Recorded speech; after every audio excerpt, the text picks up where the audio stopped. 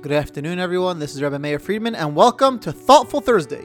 Before we get into today's answer to yesterday's question, just a reminder, if you have not yet signed up for the Hanukkah extravaganza next week on Tuesday night, you could do so at our website, middlesextorahlinks.org. Thank you to everyone who sent in answers to yesterday's question. And before we get to the answer, a quick recap of the question, which is that Mrs. Potiphar tried seducing Joseph. Joseph ran out of the room. She had grabbed onto his coat. He slipped out of it and ran out. She then used his coat to falsely accuse him of trying to assault her, and he ended up in jail for many years. So the question is, he knew what she was going to do with that coat. Why didn't he grab it out of her hands? Why did he allow her to remain with a piece of evidence that she could then use to falsely accuse him? So I'd like to share with you the answer given by Rabbi Yaakov Galinsky in his commentary on the Torah that I often quote, called Vihigadita.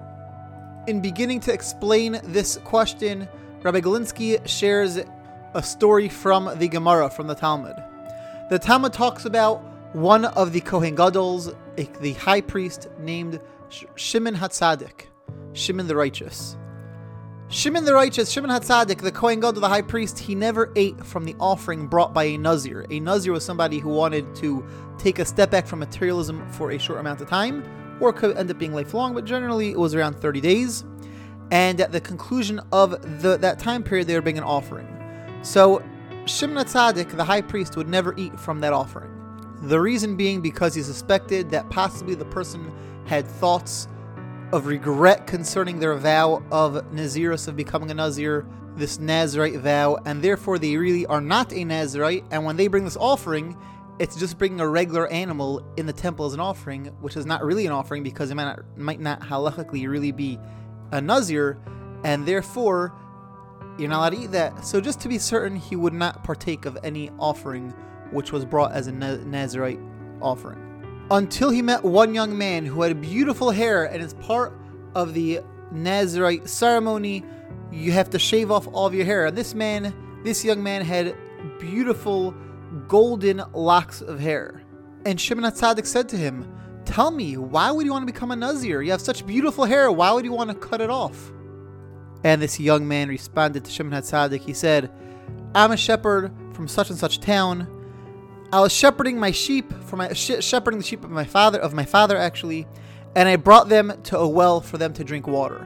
And I was sitting by the side of the well as my sheep were drinking, and I noticed the reflection of my face and my hair in the water in the well. And I started having thoughts of haughtiness. I started thinking to myself, how beautiful I look, how amazing I am. And then I caught myself, and I realized I was having inappropriate thoughts, and I decided right then and there, in order to make sure that I put an end to these thoughts, I'm going to cut off my hair, and I took upon myself this Nazirite vow." Shimon HaTzadik, when he heard this story, he rose up, kissed this young man on his head, and said, "My son, may there be many more Nazirs like you amongst the Jewish people." This is a Nazir vow that is truly for the sake of heaven. And that was the only Nazir offering that Shimon HaTzadik ever partook of. So Rabbi Galinsky asked about that story. He said, if this young man was concerned that his thoughts were becoming too haughty because of his hair, why does he have to make a Nazirite vow to chop off his hair? Let him go home, take a pair of scissors, and cut his hair off. Trim and give himself a haircut. How come he had to undertake a Nazirite vow?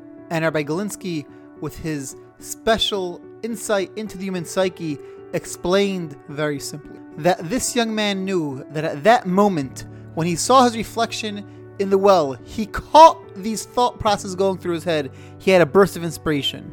He rebuked himself. He said, "I'm going to get past this. I'm not going to listen to this voice inside my head."